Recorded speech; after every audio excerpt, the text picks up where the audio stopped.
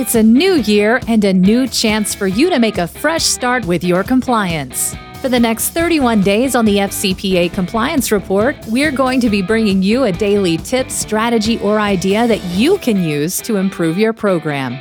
Here's your host, Tom Fox, the Compliance Evangelist. Day 12, Financial Incentives for Compliance. One of the areas that many companies have not paid as much attention to in their compliance program is compensation. However, the DOJ and SEC have long made clear that they view monetary structure for compensation, rewarding those employees who do business in compliance with their employers' compliance programs, as one of the ways to reinforce the compliance program and indeed the message of compliance. As far back as 2004, then SEC Director of Enforcement Stephen Cutler noted that integrity, ethics, and compliance needed to be a part of promotion, compensation, and evaluation process. He said, at the end of the day, the most effective way to communicate that doing the right thing is a priority is to reward it. The 2012 FCPA guidance stated the DOJ and SEC recognize that the positive incentives can also drive compliant behavior. These incentives can take the form, many forms, such as personnel evaluations, promotions, rewards for improving and developing a company's compliance program, and rewards for ethics and compliance leadership. The same concept around compensation and incentives was brought forward in the 2019 guidance under the section Incentives and Discipline, which reads, Incentive systems. Has the company considered the implications of incentives and rewards on compliance? Has the company incentivized compliance and ethical behavior? Have there been specific examples of actions taken as a result of compliance and ethical considerations, such as promotions or awards denied?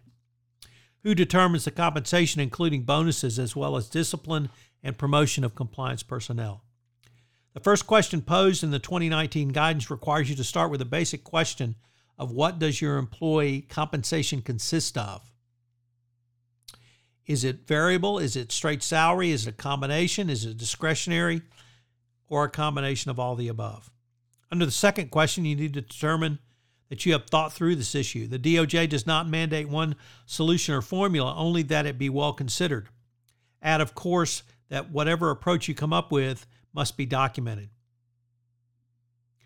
A good starting place is from the Harvard Business Review article, The Right Way to Use Compensation, which discussed the design and implementation of an employee compensation system to drive certain behaviors. The article lays out a framework for a CCO or compliance practitioner to operationalize compensation as a mechanism in any best practices compliance program. As your compliance program matures and your strategy shifts, it is critical that the employees who bring in revenues, i.e. the sales force, understand and behave in ways that support the new strategy. The sales compensation system can help ventures achieve that compliance. The prescription for you as the compliance practitioner is to revise the incentive system to focus on the employees on the goals of your compliance program. This may mean that you need to change incentives as the compliance program matures, from installing the building blocks of compliance to integrating anti-corruption compliance within the DNA of your organization. There are three questions which you should ask yourself in modifying compensation structure. First, is the change simple? Second, is it the change aligned with the company values? And third, what is the effect on behavior immediate due to the change? So keeping your compensation plan simple is the simplicity prong. The simplest way to incentivize employees is to create metrics that they readily understand and are achievable in the context of your compliance program. Under alignment, you need to state the most important compliance goal your entity wants to achieve. From there, you should determine how your compensation program will be aligned with that goal. The beauty of this alignment is that it works with your sales force throughout the entire organization, whether employee-based or through third parties such as agents, reps, channel ops partners, or distributors. Immediacy. It is important that the structures be put in place immediately, but in a way that incentivizes employees. As part of this immediacy, there must be sufficient communication with your employees. In the world of employee compensation incentives, there should be transparency as to expectations. Under the third question from the 2019 guides, you need to have documented examples where additional compensation or promotions were made to employees who did business ethically and in alignment with corporate compliance program.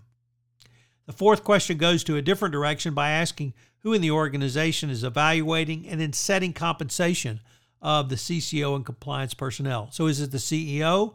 Is it HR? Is it the legal department? What's your rationale, and is that rationale explained?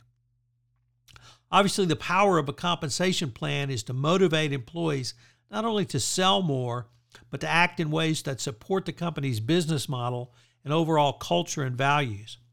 For the compliance practitioner, one of the biggest reasons is to first change a company's culture to make compliance more important and then integrate that into the very DNA of your organization.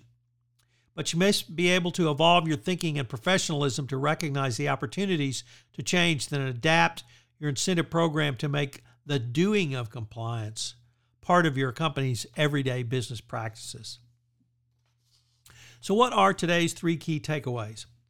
Well, it's interesting that both the DOJ and SEC have long advocated compensation as a way to motivate employees into ethical and compliant behaviors.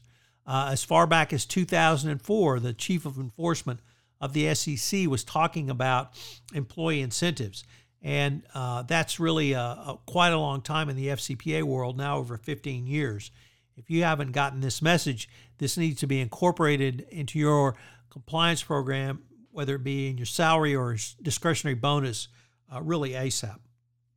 2, the compliance aspects of your compensation structure need to be simple and easy for your employees to understand.